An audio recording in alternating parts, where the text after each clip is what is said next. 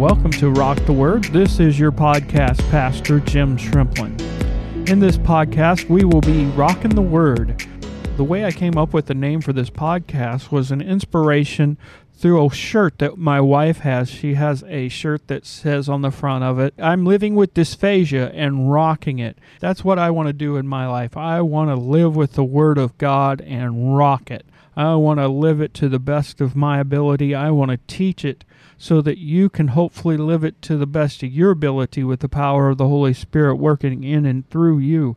We're going to start out this podcast with the book of Romans. It is the theology book of the New Testament. It tells us what salvation is, how it works, how it doesn't work, and it's just a wonderful, wonderful book, and I can't wait to dive into it in the next episode. So until then, may God bless you and keep you. May His face shine upon you. In Christ's name, amen.